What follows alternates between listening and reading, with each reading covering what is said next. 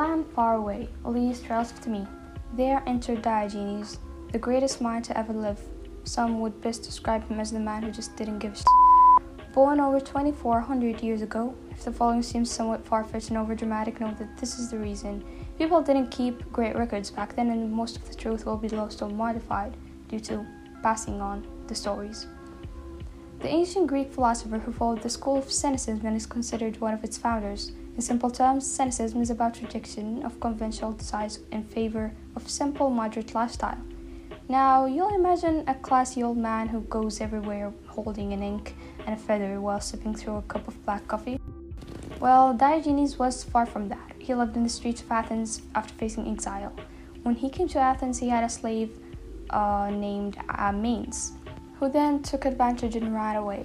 Diogenes thought if Manes could live without Diogenes, Diogenes can live without Manes. And then he proceeded with his life.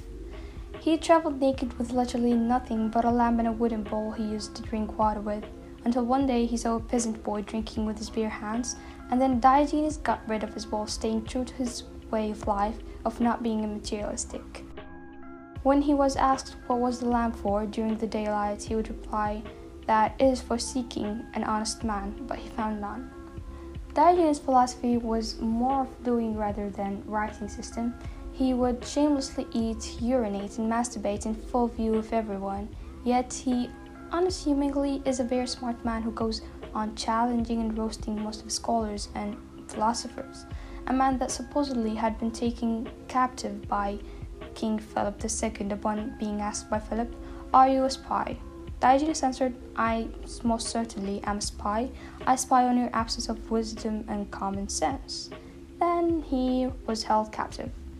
Later in his life, Diogenes was captured by pirates to be sold into slavery. At the auction, he introduced himself as a citizen of the world and started lecturing about how to buy slaves. He then peered into the crowd and pointed at a particular wealthy man and shouted, "Sell me to that man."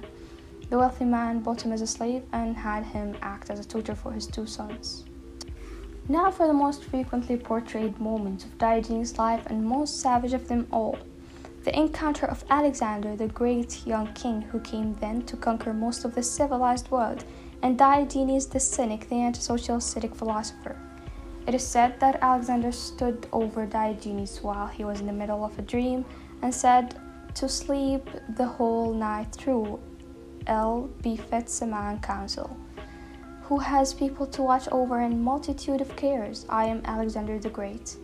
Diogenes woke up while Alexander was blathering, then replied, "I am Diogenes the dog. I fawn on those who give me anything, and I yelp at those who refuses. I set my teeth in rascals." Then Alexander asked Diogenes if there was anything he requested. Diogenes said, "Yes, please stand aside, you're blocking the sun."